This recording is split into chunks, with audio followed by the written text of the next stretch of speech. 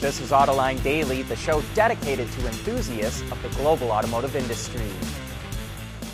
A lot of Mustang enthusiasts were really upset when Ford called the Mach-E a Mustang. But our review of production numbers from Ward's Intelligence shows there is now as much demand for electric Mustangs as there is for Mustangs with turbo 4s and V8s. Last year, Ford built about 66,000 ICE Mustangs and almost 64,000 Mach-Es. In other words, the electric version doubled the size of the Mustang brand. And this year, Ford will ramp up production of the Mach-E in North America to 100,000 units. And that doesn't include the Mach-Es that it's making in China. So that means this year the electric Mustang will far outsell Mustangs with ICE engines.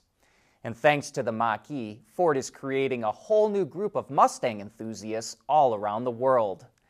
And on top of that, Ford just pulled off a major coup by poaching one of Tesla's top engineers, Alan Clark. He worked at Tesla for more than 12 years and was most recently the director of new programs engineering. He also worked on products including the Model 3, Model Y, and Roadster. Clark will be part of Ford's advanced EV development team, which is headed by Doug Field, another former Tesla executive who worked at Apple before joining Ford last September. BMW is taking advantage of a new Chinese law that allows foreign automakers to take a controlling interest in their joint venture partnerships.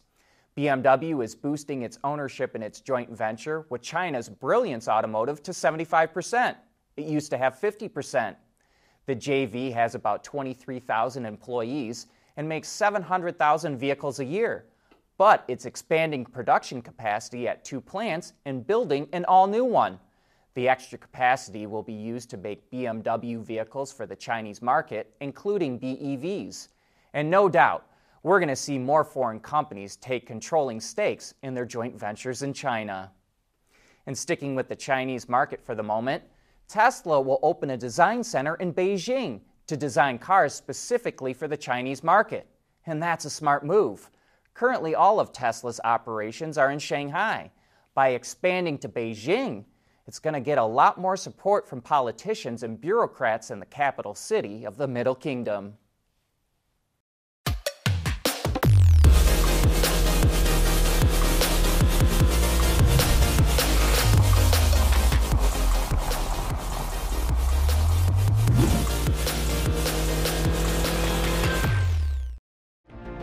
Mobility is becoming electric, connected, and autonomous, just like the manufacturing world. But will always be one thing: a reliable partner for our customers.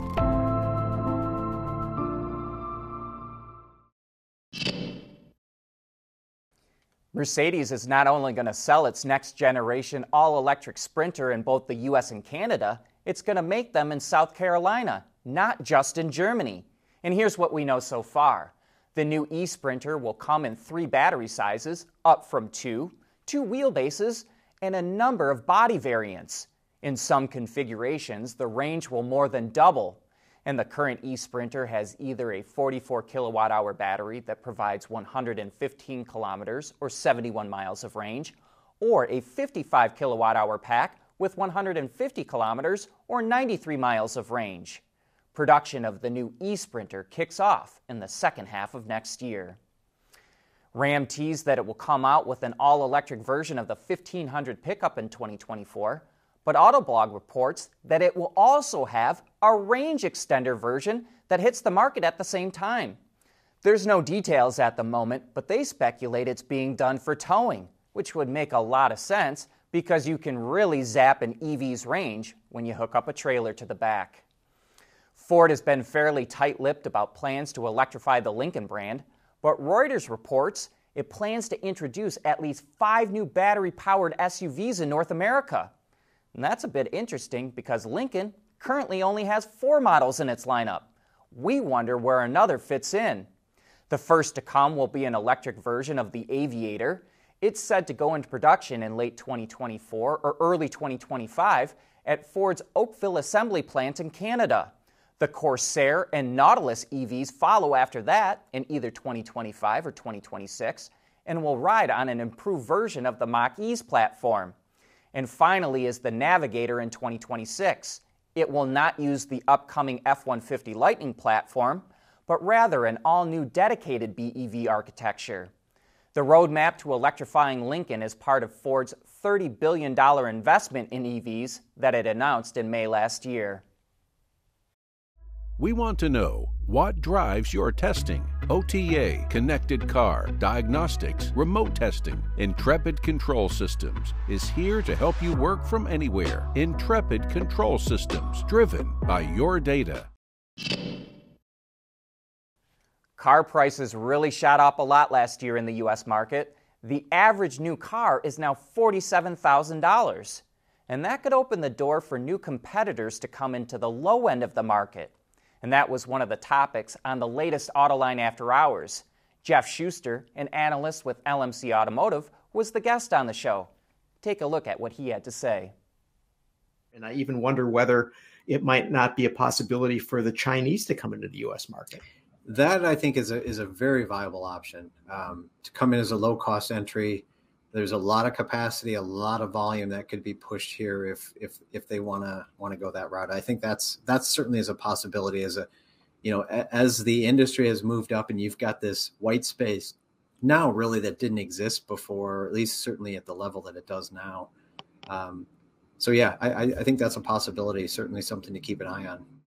There's a ton of great information in that show, including a segment on Tesla's chances of surpassing Ford and GM in U.S. market share by the end of the decade.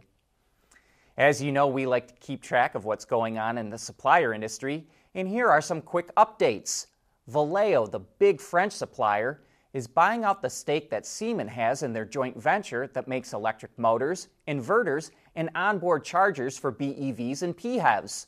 Valeo expects that business to grow more than 12% a year and top 8.5 billion euros in sales by 2025. In fact, Valeo just landed a contract with Renault to jointly develop EV motors without rare earth materials. Valeo says it will be the first to mass-produce 200 kilowatt motors without rare earths. That's 268 horsepower. And those motors will go into production in 2027. Bridgestone wants to be more than just a tire company. It wants to get into mobility services. So it just signed a deal with the Spanish startup called Scoobic that makes electric last-mile delivery vehicles. Bridgestone will supply software for fleet management, including information on battery level, charging time, and the nearest charging points. And of course, it will supply the tires too. Interestingly, Bridgestone will use its retail stores throughout Europe to service these vehicles, and it plans to use its retail stores for other mobility solutions in other parts of the world as well. The big game is this Sunday, and Polestar is going to air its first ever Super Bowl ad. Unlike most commercials, it won't be flashy. It will highlight styling aspects of the Polestar 2 and is centered around its motto of no compromises. GM, on the other hand, is reprising the role of Mike Myers as Dr. Evil. He's back after all these years with the rest of the gang, but only to realize he's no longer the most evil thing in the world. It's now climate change. So, Dr. Evil vows to save the world, but only so he can take it over again. And now it's time for You Said It. We couldn't ignore all the comments we got about the protesting truckers along the Ambassador Bridge between Detroit in the U.S. and Windsor in Canada. Of course, people were on both sides of the topic. Luke Rinderknecht says, "Salute to the truckers," while others chimed in with, "I support the truckers. Trudeau has to give in," and "Go truckers, shut the whole world down." On the other side were some like Lambo 2015 who says, "The Freedom Convoy goes beyond a peaceful protest. I fully support the fact that people have the right to protest and should when they feel they are not being heard by the folks that represent us. But when you potentially start to alter commerce and the freedoms of others, it's a problem." While it's no shock people are on both sides of the fence, I was surprised how most people stayed rather calm in presenting their side. Keep up the good work, everyone. And we'll keep on doing our best to be the best source for automotive news. And that's a wrap for this week. I hope you have a great weekend.